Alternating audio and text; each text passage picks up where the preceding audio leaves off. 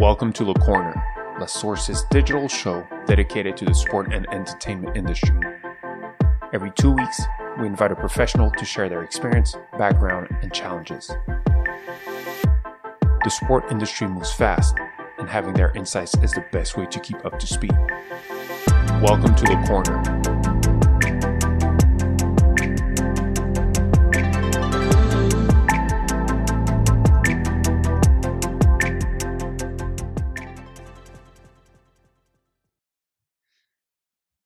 Hello, everyone, and welcome to a new episode of Le Corner podcast. This is my pleasure today to welcome Michael from FIFPRO. Hi, Michael. How are you doing? Hey, JP. Pleasure to be here with you today. Yeah, same. For the audience, it has been quite difficult to manage to get it, but technology-wise, I think we're settled for this morning, so we're good to go, which is tremendous. Michael, before we jump into your daily work and the key issues around the athletes, the data, and the future of the sports tech, I would say around the player concern, it's who are you? Who, where you come from? Okay, as a brief overview, I guess, well, for the last 3 years, as you said, I've worked as Global Policy and Strategic Projects Advisor at FIFPRO. For those who don't know, FIFPRO are the global representative body, or players' union, for professional footballers across the globe. Myself, I'm originally from Dublin in Ireland, and I currently live in Amsterdam while working at FIFPRO at the Global HQ. Previously, go ahead. Yeah, before you joined FIFPRO, even like your career, or I mean, I don't know, maybe the studies. Like, were you down under, or have you traveled? The studies, and in the 20s, what were you up to? Yeah, so I had a bit of a varied 20s, I guess. I played professional football in Ireland for 10 years first, and then once I retired in 2018, I started putting, I guess, the academic qualifications that I'd done alongside football to better use. And yeah, I spent a year down in Sydney working in a couple of legal roles and building my experience in the legal side of things before then joining FIFPRO in late 2020. And how come you moved from 10 years in Dublin to Sydney? I wasn't 10 years in Dublin. I moved around Ireland a bit when I was playing football to a few different teams. So I'd lived in a few different places. But I guess just getting experiencing a different lifestyle once I retired. I think any professional sports person to transition from like playing professionally to normal working life or regular working life, as most people. It's not the easiest thing to do, and it can take time to adapt, no matter how well prepared you are in terms of qualifications or preparations in advance. So I guess I just wanted to experience a different kind of lifestyle while I was doing that.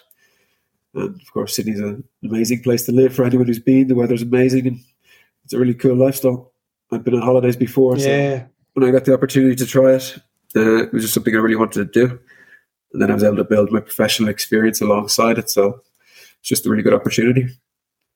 And actually, I mean, you've been a professional footballer for like 10 years. Like, do you think about your second life? I mean, the after career, and how do you get prepared for that? Like, yeah, I guess in one way I was lucky that I was playing in Ireland, which I guess is one of the smaller professional leagues.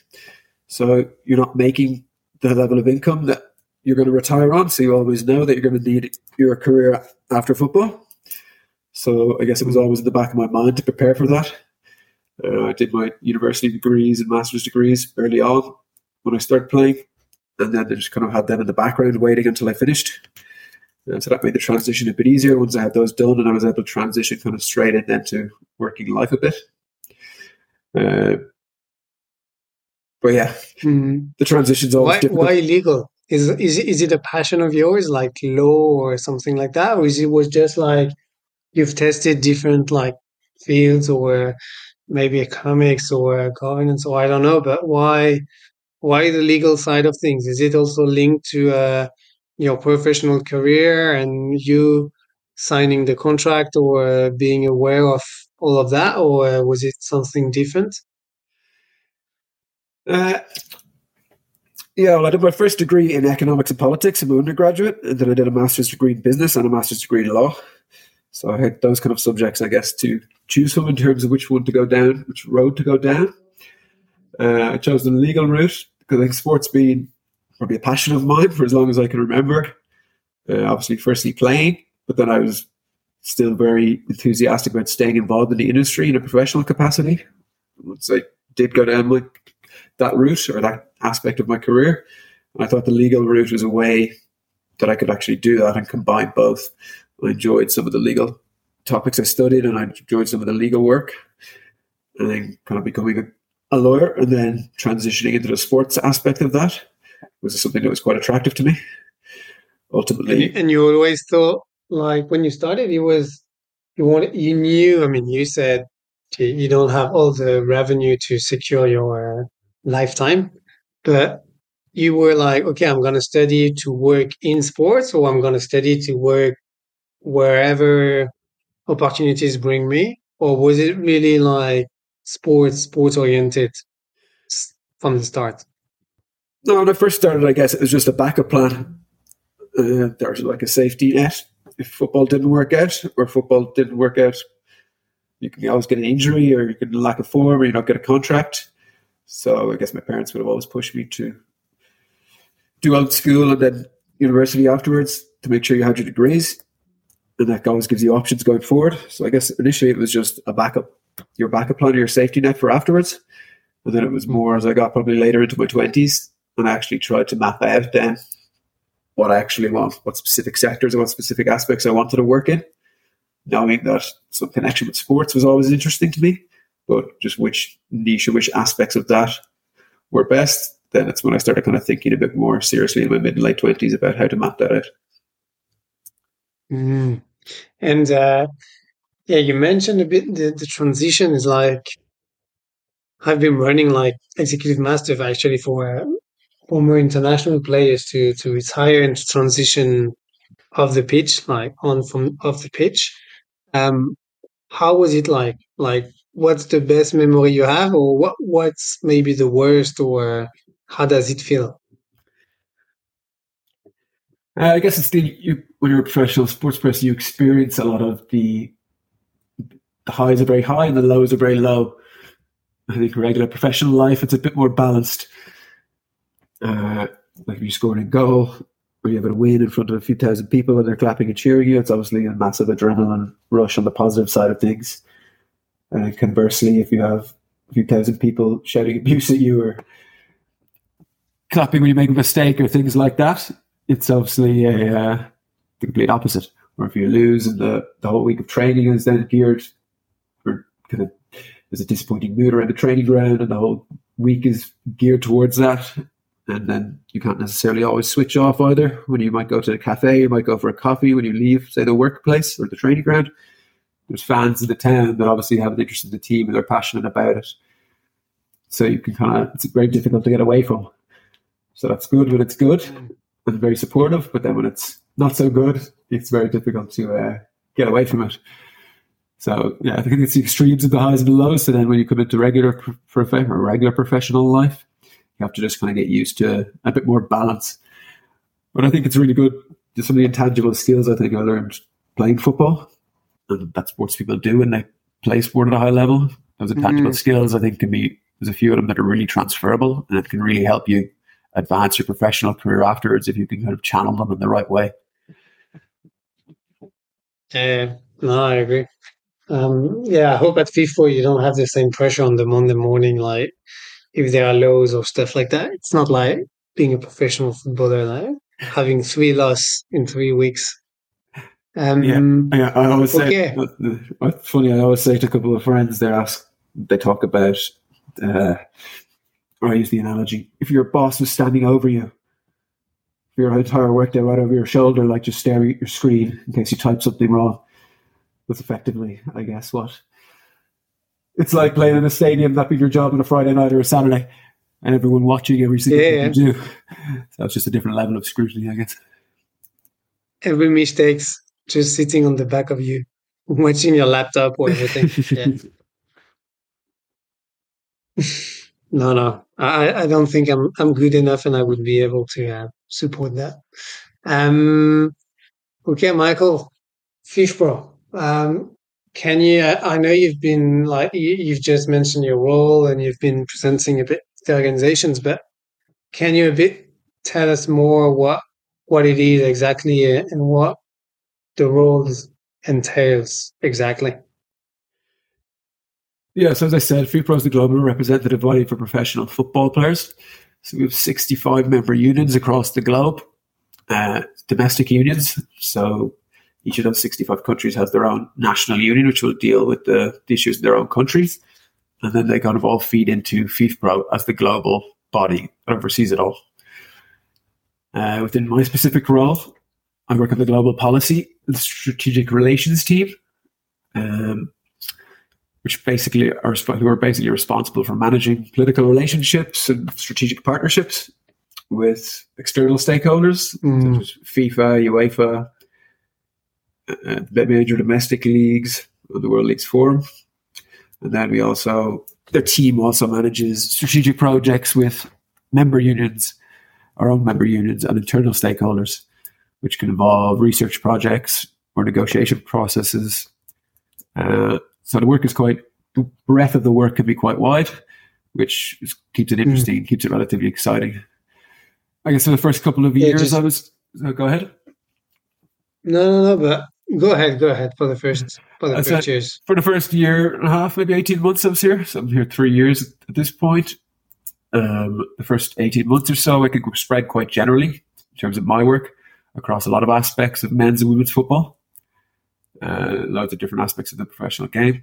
Whereas the last 18 months or so, I've probably focused more on specific areas.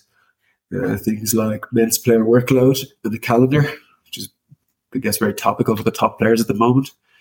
And then, as we've spoken a lot about technology innovation, which then encompasses a lot of our player data management work. So areas like that have probably become more of a focus over the last 18 months. Yeah, I think these are the key issues. I mean, the workload, the match calendar, but also and that's what we're talking actually today. I mean, all the tech and the innovations happening and how that impact the players and what's the point of view. So for the listeners, like FIFPRO is kind of the equivalent of FIFA. And so you're managing the members just like there are federations. There are also unions protecting the players and you're working with them. Like just in the 3 years, like based on your experience, it's what kind of challenges you've encountered along your journey? Like maybe in the first 18 months when it was a bit everything or widespread in terms of topics, but even in the last 18 months when it was a bit more focused on topical issues that are driving the game. Yeah, there's always new challenges every week. I guess for the listeners that don't know, FIFPRO basically is working to represent the voice of professional players and kind of ensure that players themselves are represented in decision making, which can impact their environment and their industry. For example, in discussions with FIFA, like you said, we don't always achieve it, but that's what we're trying to do. I guess when I tell people, if you tell people you work at FIFPRO, a lot of people outside the industry, their common response you'd receive is, "Oh, why those players are all multi-millionaires? Why would they need a union, or why do they need a union?" When in reality, it's that top, I don't know, a couple of thousands that are making that kind of very high salaries and that kind of life-changing money. Whereas I think we represent over 60,000. 99% are not these players. Yeah, we represent over 60,000 professional players, and the vast majority of them worldwide are earning a normal, stable wage, I guess, or maybe an unstable wage, but they're earning normal kind of salaries, or even less than normal, what we would consider normal. So there's a lot of problems which then arise across different regions of the world, depending on, I guess, the social environment in those countries, the legal environment, and the culture, different things like that. So sometimes that can also make adopting general policy quite difficult. For example, take the player workload issue. There's obviously all the big leagues that everyone would be familiar with, where men's workload, player workload in men's football is quite a big issue because they're playing too many games. The top players are playing internationals, club games, just constantly not getting enough rest. But then you have other smaller developing leagues who actually probably want to play more games. So underload is an issue there because they want greater opportunities to improve their contracts or their careers. There's more exposure. So they actually want to play more football. So I think it's an example of then sometimes it's very hard to create a global policy as such because you have certain regions and certain markets on the one hand, which have an overload problem, and then some have an underload problem. So that could be a challenge then sometimes devising the policies which could be flexible enough to address the concerns of players in the different types of markets. Yeah, and I guess as well when it comes to the workload, it's also because you have different bodies having the different competitions. So looking at Europe, you have the Euro with for the national teams with UEFA or the Champions League, but at the same time you have the national ones with the Premier League or the League One or the EFL, so the Bundesliga. So I guess you also have for the unions, it's also you have to. I don't know if it's lobbying, but you have to discuss with plenty of different stakeholders with their own views for their own competitions, and that might be also a challenge to navigate from your end too. Yeah, exactly. I think the football market is very unique and it's so fragmented in the sports world. I think you look at, for example, in comparison to some of the American sports where collective bargaining is more enshrined, and you'll have one league, say like the NFL, and then you'll have one player union like the NFLPA, and they'll frequently argue and they'll frequently negotiate to try and get the best deal for each other or for themselves. But at the end of the day, it's one party negotiating with one party, and it doesn't have that fragmentation. Whereas you say in football, there's a host of different competition organisers from say domestic leagues to continental bodies and to world bodies in international football. So there's a lot of different competitions, which then means a lot of different negotiation partners. And that's a large part of the reason why the calendar has been such a difficult thing to solve or difficult issue to solve, because I guess every organization or every party is kind of looking after their own interests. And there hasn't been a solution reached that we would say for the welfare of the players because of that.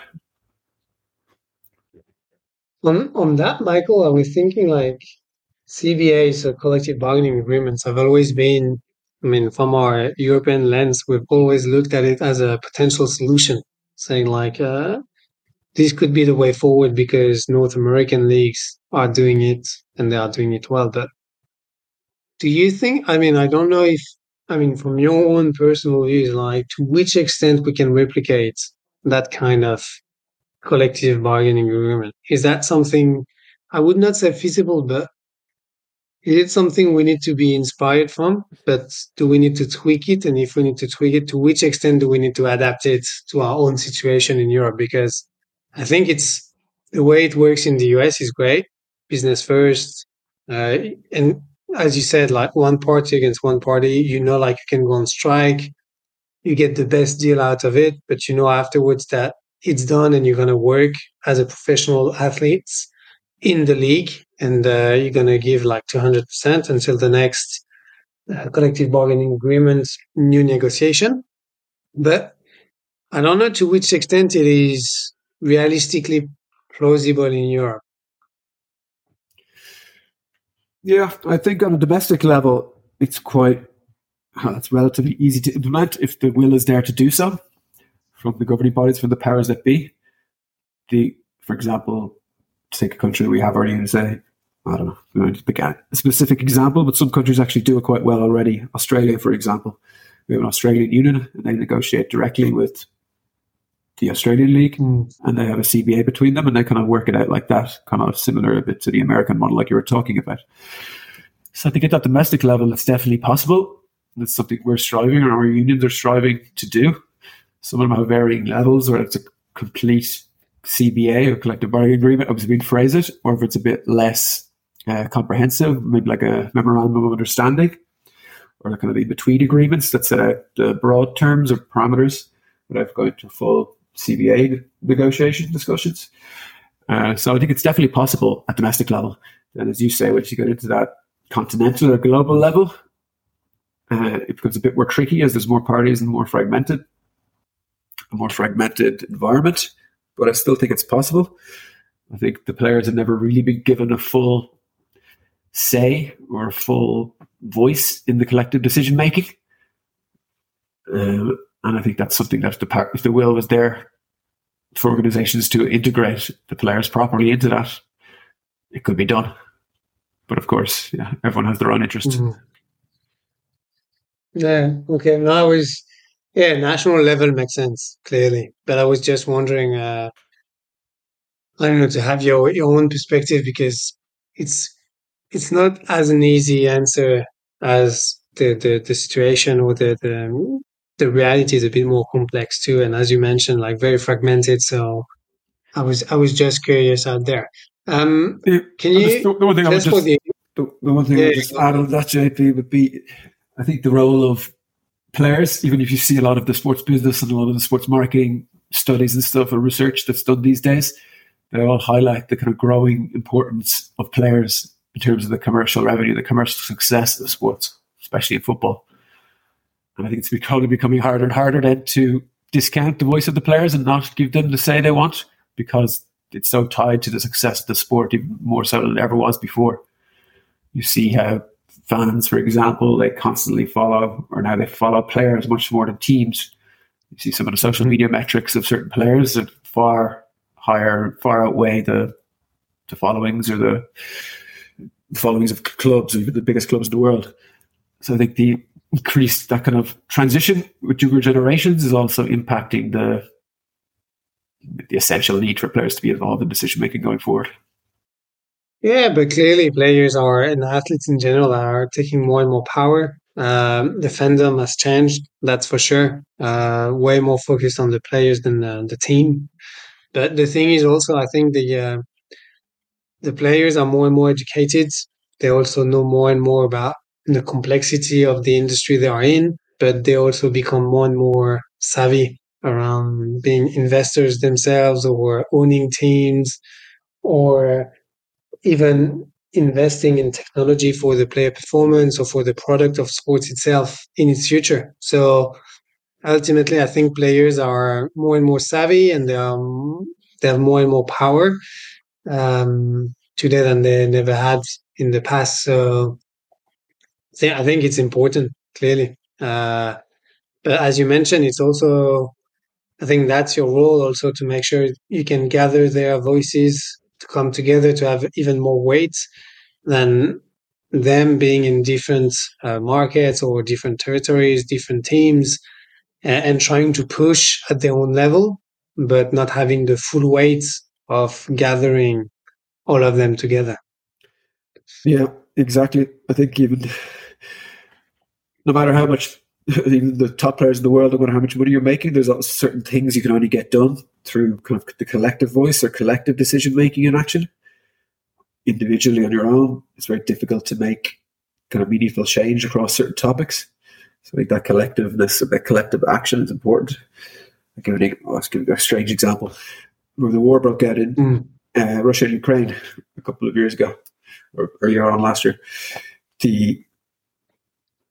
we got contacted by some of the Shakhtar players who were caught just as the war broke out, and they wanted some of the Brazilian players that were playing Shakhtar, as a group of them, and they were kind of stranded in the country and wanted to leave, but they just couldn't.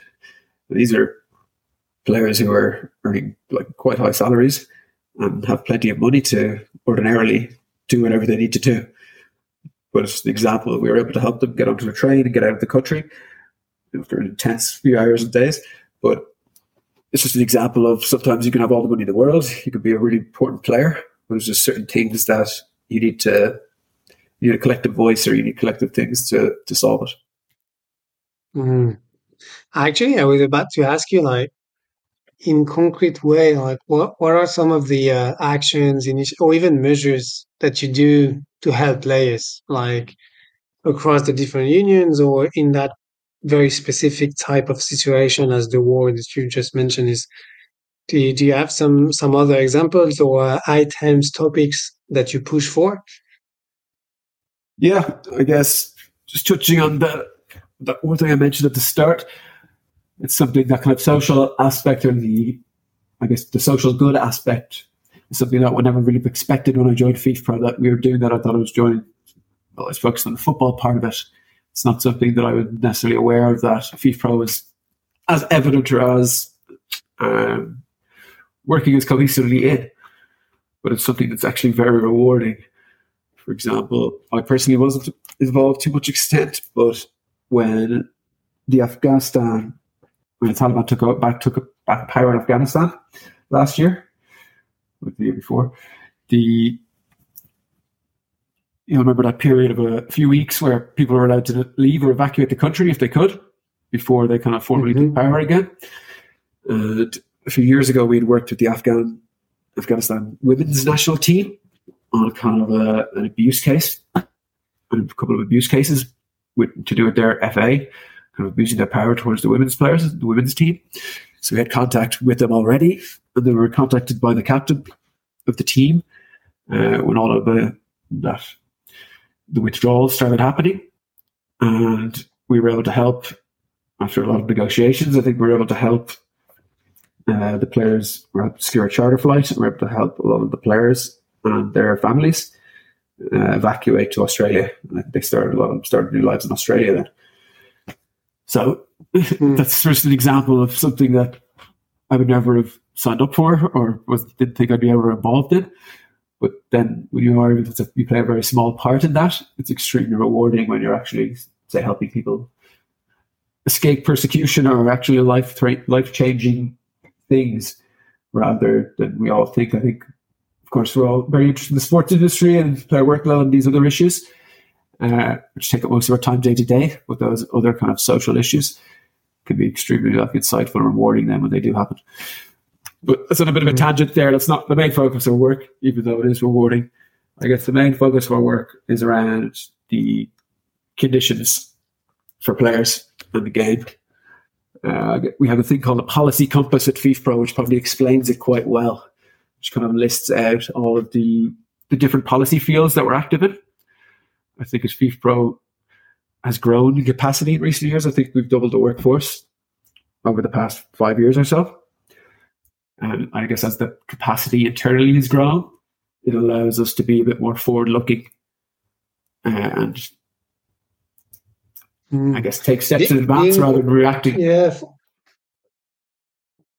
I was thinking, Michael, like being forward-thinking, we've all seen it, like technology is impacting us, like ourselves and in the way we work for the past 5-10 years, or I'm not even talking about COVID and the remote stuff and stuff like that, but we know how technology has changed stuff, how we are consuming, how we are watching, how we are playing the game even has completely changed.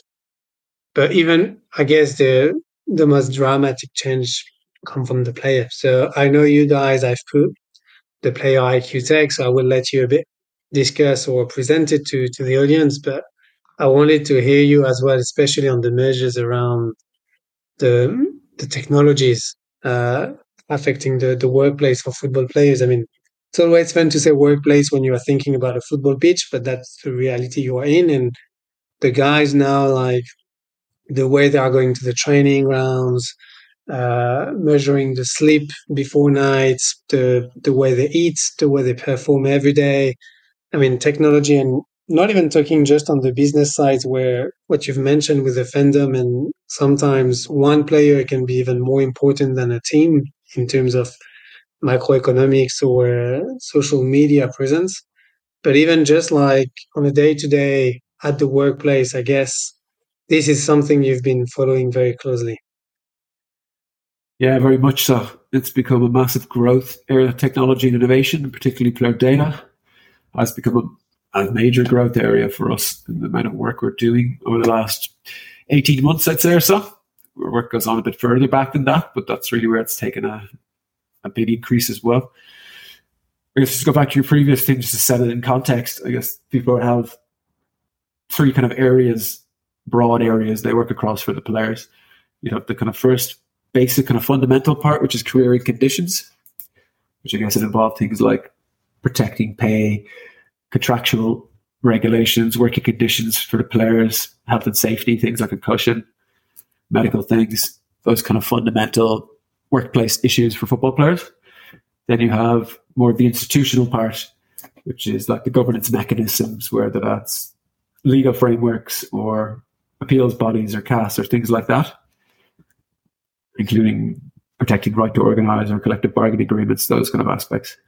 And you have a third part, as you said there, which is probably more creating a sustainable industry or improving it in certain ways, whether that's through innovation, whether that's through competition design or diversity, quality, inclusion.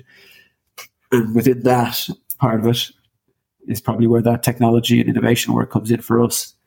As you say, the advance of technology and the development of data collection particularly has led to far greater quantities of data, far more technology being used in general across football. So that brings with it inherent risks, but also, as you say, it brings the prospect of advantages for players as well. There's so many different things out there that can help players to get those extra couple of % out of their game now. So it's obviously been embraced then by the industry, by a lot of players, because of the potential benefits it can add. On our point of view, then, there's a big education exercise and a protection exercise to making sure that players are educated on the risks as well as the benefits, and that the framework is in place across the industry to make sure they aren't taken advantage of.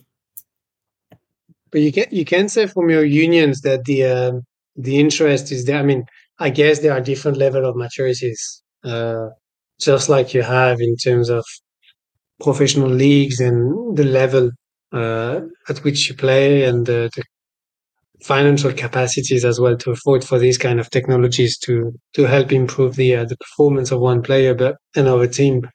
But do you reckon? I mean, can you tell us, like, all unions are really fast forward or thinking about it, right?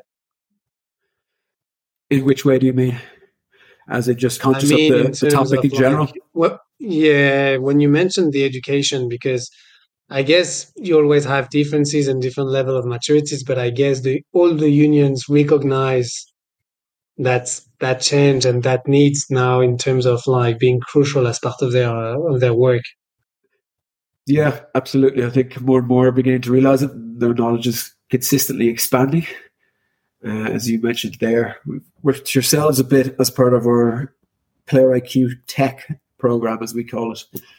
Just as a bit of background, we established our FIFPRO's Knowledge Centre, which is called Player IQ, back in 2021. And it serves as kind of a knowledge centre which hosts all of our data-driven research, intelligence for the industry, and strategic support across various issues. And it probably has 4 main components at the moment. One would be a workload tool called the PWM tool, which tracks the workload of maybe 1,800 professional players and helps influence our strategy around that topic, men's and women's football. Then we host a lot of our research and reports, which vary on a host of different industry issues, but they're hosted within the Player IQ Knowledge Centre as well. Then you've got Foresight, which is a forward-looking opinion piece section with different external experts. I don't know if we've got you on yet. Might have had you on, I think, one of the first articles, did we? A couple of you last year. If not, we'll have to get you back soon. And then fourthly, Player IQ Tech is the aspect that we established last year as the fourth component of the Knowledge Centre.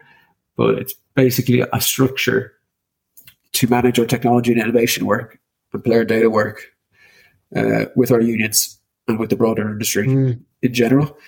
We saw over that period beforehand, we'd kind of been working on different aspects of player data and establishing different technology and innovation projects, but we wanted to put it into a framework where it was quite consistent. So that's why we established Player IQ Tech.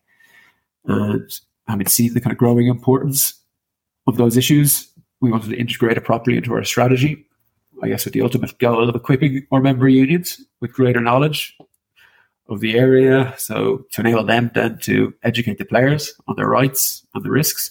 Yeah. And then also for the unions to be able to negotiate domestically with whether it's the leagues or the FAs or the federations, from a place of having a knowledge base to be able to do so. Michael, on that, the priority, I would say, because we know the importance of sports data today. So what are the priorities for you for sports? I mean, for football in general, but also for the unions. It's to better educate so that players are better protected and they have a fair share of what's happening and the way their data is being used. What for you? Yeah, top priorities, I would say. Well, like most fundamental is that the unions and players are educated on and made aware of the related risks associated with the data collection, because, as you say, there's so much data collection happening now in football because of the different technologies that have been implemented and because of the advances in technology themselves. I know we have a slide which you've seen before in a few of our decks and a couple of our workshops regarding the World Cup, the last two World Cups, the Men's and Women's World Cup in Qatar and then in Australia and New Zealand during the summer, whereby 8 million data points were collected per player per match in each game during those two tournaments. And that was done using an optical tracking system in the stadium, which I think you would have seen. The main purpose was semi-automated offside, or to run the semi-automated offside system to assist with officiating. But if you say 8 million data points are being collected per player per match, that's obviously a very high amount. But we also understand that then in a couple of years' time, by the time the next World Cups come around in 26 and 27, that technology is going to be capable of tracking a far greater number of data points. So that's going to go up even again.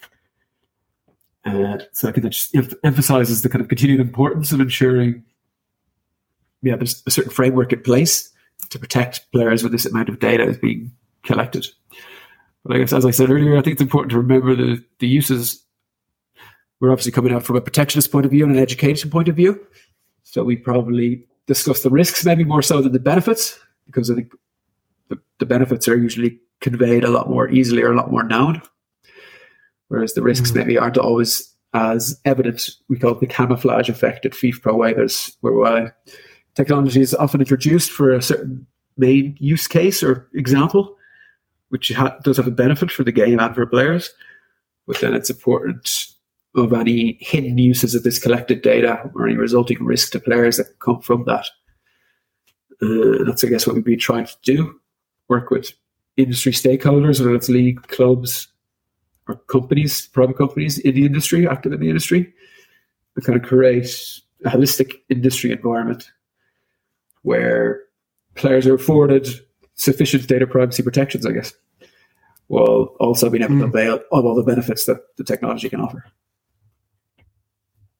And it's also like, protecting also the next gen of players, because I guess the young kids in the academies or anywhere being scouted is the same as like data is becoming more and more crucial. You've mentioned like how competition, but you can see it everywhere. So yeah, I think it's quite important, but it's still, I guess,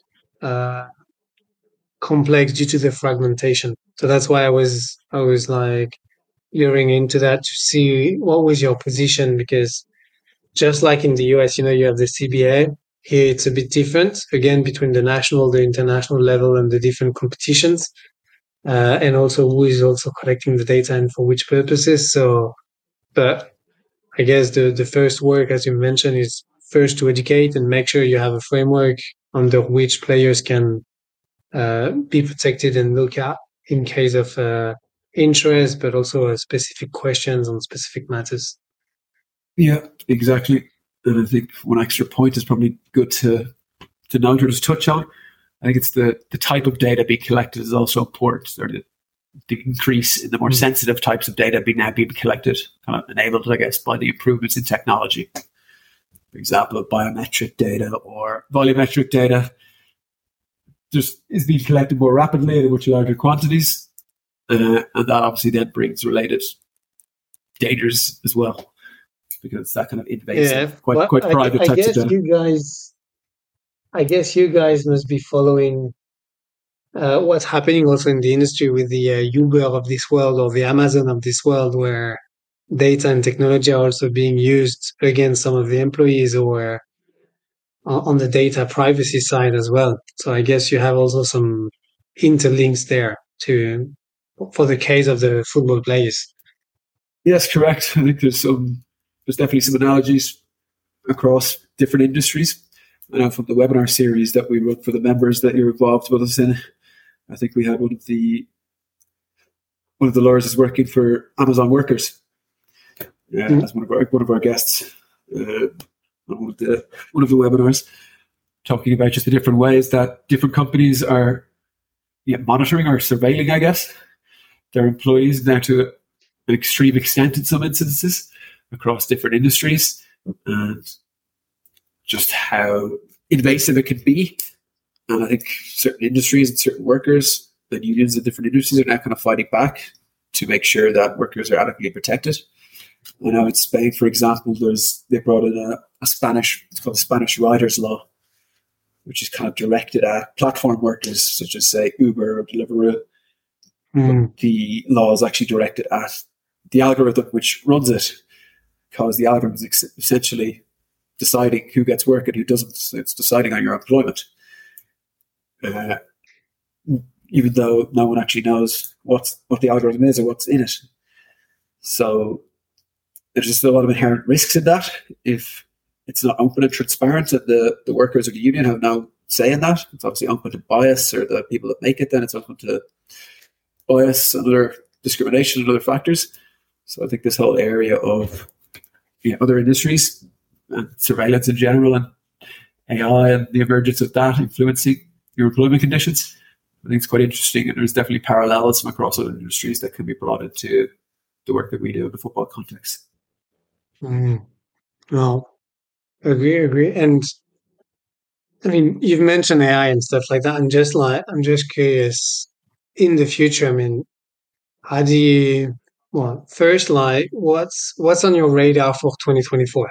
Like, what are the main things or key action items that you're thinking of for 2024? A more broad FIFPRO level, I guess, in the football industry, I think 3 issues that will be prominent: player data and technology will remain a big issue, if not an even bigger issue, I think. That's going to be a growth area going forward for a while. I think the player workload issue is really coming to a head. I think it's really becoming unsustainable. Now you see the increase in new competitions with the new Champions League coming and the new FIFA Club World Cup. So I think those issues over the year ahead are probably going to remain prominent as more and more kind of top players speak out against the toll it's taking on them. You saw Rafael Varane, for example, was already retired from international football, relatively young. We actually had an interesting stat from a PWM research last year, I'll just briefly mention. It was 243 days recalculated as the amount of days that Varane actually spent in French national team camp between the start of the training camp prior to the 2018 World Cup and the end of the 2022 World Cup, where they were in the final.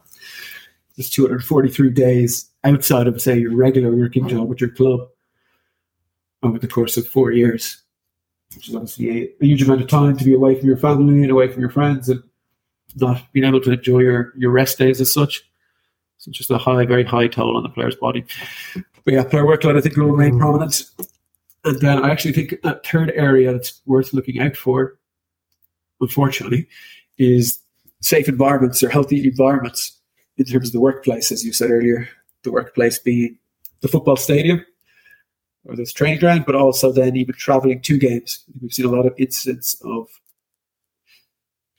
either violence or disruption, which pose potential dangers to players, whether that's in stadiums, matches being postponed or abandoned because of fan violence towards players or things like that. Or even, lately, even in France, last week we saw an incident with buses, and the buses being attacked by the home fans, the away bus being attacked by the home fans.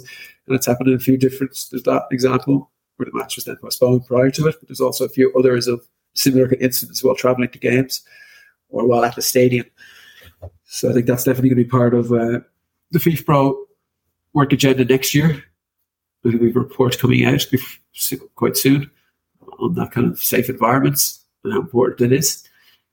But I think that's going to become probably a big area of work as well. Yeah, plenty on your plate, mate, because the data side of things and the technology is just, the complexity is just going to increase. The workload, as you've mentioned, I think top players are playing more than 70 matches a year, especially when there's Euro or World Cup.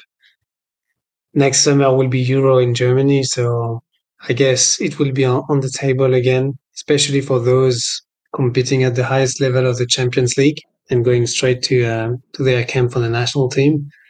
Yeah, I didn't think about the environment safety and the stadiums and all of that, but clearly, I mean, we've seen it increase recently too. So Yeah, I think interesting. it's not just particular markets like your home country, which does seem to crop up in a few different places. We've seen it. It's in Australia. We've seen it in France, and lots of other European countries throughout the world. Yeah. So I don't think it's like a specific country issue either. It's just a global kind of worrying trend that's increasing. So it's definitely an area of focus because, of course, we want to protect the health of players is the first concern. Before we even get into the working conditions and the things on top of that. Talking about the trends, Michael, what we do, like, because I'm cautious of the time as well. We like to ask our invitee, our speaker, like, if they have to recommend a book or a movie or series, what would it be? What if you have a choice to make, or two choices, let's say? Let's do a lot of podcasts. Of course, football, sports, politics, business. So I consume a lot in that way. For a book, I think I would recommend Prisoners of Geography. Right? An author called Tim Marshall. Some people might know the book, but it's a really interesting kind of geopolitical book that basically uses maps of regions of the world. Each chapter is a different region. It explains the kind of geopolitical strategies of those countries and those governments, including kind of their geographic position and the geography around them, and how that influences then their military strategy or their diplomatic strategies and their diplomatic relations, which provides a really interesting level analysis, I'd say, on geopolitics and why certain countries are perennially at war with each other or in fear of others, or the way certain borders were drawn 100 years ago or 150 years ago and pushed, say, ethnic groups together in the Middle East. And then that's obviously a good recommendation. It's very timely given the current context. Exactly. There's a chapter on Russia, which I read the book a couple of years ago. It's not a new book. It's about probably 5 or 6 years old. But there was a chapter in Russia, which was quite forward-thinking. When you view back then what happened afterwards, and there was then obviously a chapter on the Middle East and different things in Africa. So yeah, I thought it's a really, really interesting book. Okay, cool. I will get the reference. That's quite what I'm interested in too. So thanks, Michael. Yeah, maybe one last question is: do you have anyone inspiring that we should get on the podcast? Like, if you think anybody that you've come across over your entire career as a player, or even your last 3 years at FIFPRO, knows the game or knows the sport, good vision that we should talk to? Do you have anyone in mind, or? Yeah, probably have a few for you. Someone I would definitely recommend from FIFPRO is Sarah Gregorius. I don't know if you've met Sarah before, but Sarah is our women's football director. Yeah, well, without being around the bush, I think Sarah will become one of the leading female leaders in global sport over the coming years. She's really impressed me since I joined FIFPRO. She's progressed internally quite quickly to become women's football director last year. So I think she's done really good work, and she's someone who's really impressed me.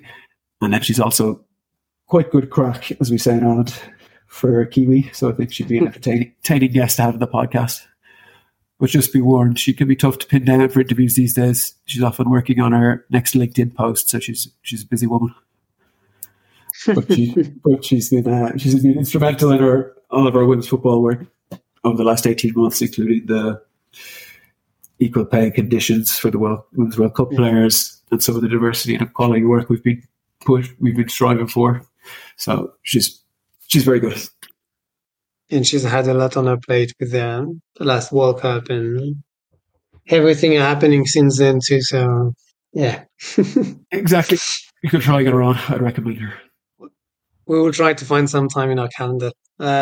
Thanks, Michael. Really, really appreciate the time. Really appreciate you being on the podcast, sharing your insights. Really, thank you. Actually, I didn't see the time fly. No, It's already an hour, but yeah, thank you for taking the time with us. no problem, JP. Anytime. Good to speak with you. Thanks. Cheers. Thanks for listening to our podcast. We hope you enjoy it as much as we love creating them. If you like the episode, feel free to comment, rate, and share with people around you. You can visit our website, www.lastsource.io, to learn more about our activities. You will discover a wide range of articles and can subscribe to our newsletter to receive the latest tech and sports news in your mailbox every month. Stay tuned for new episodes. Le corner.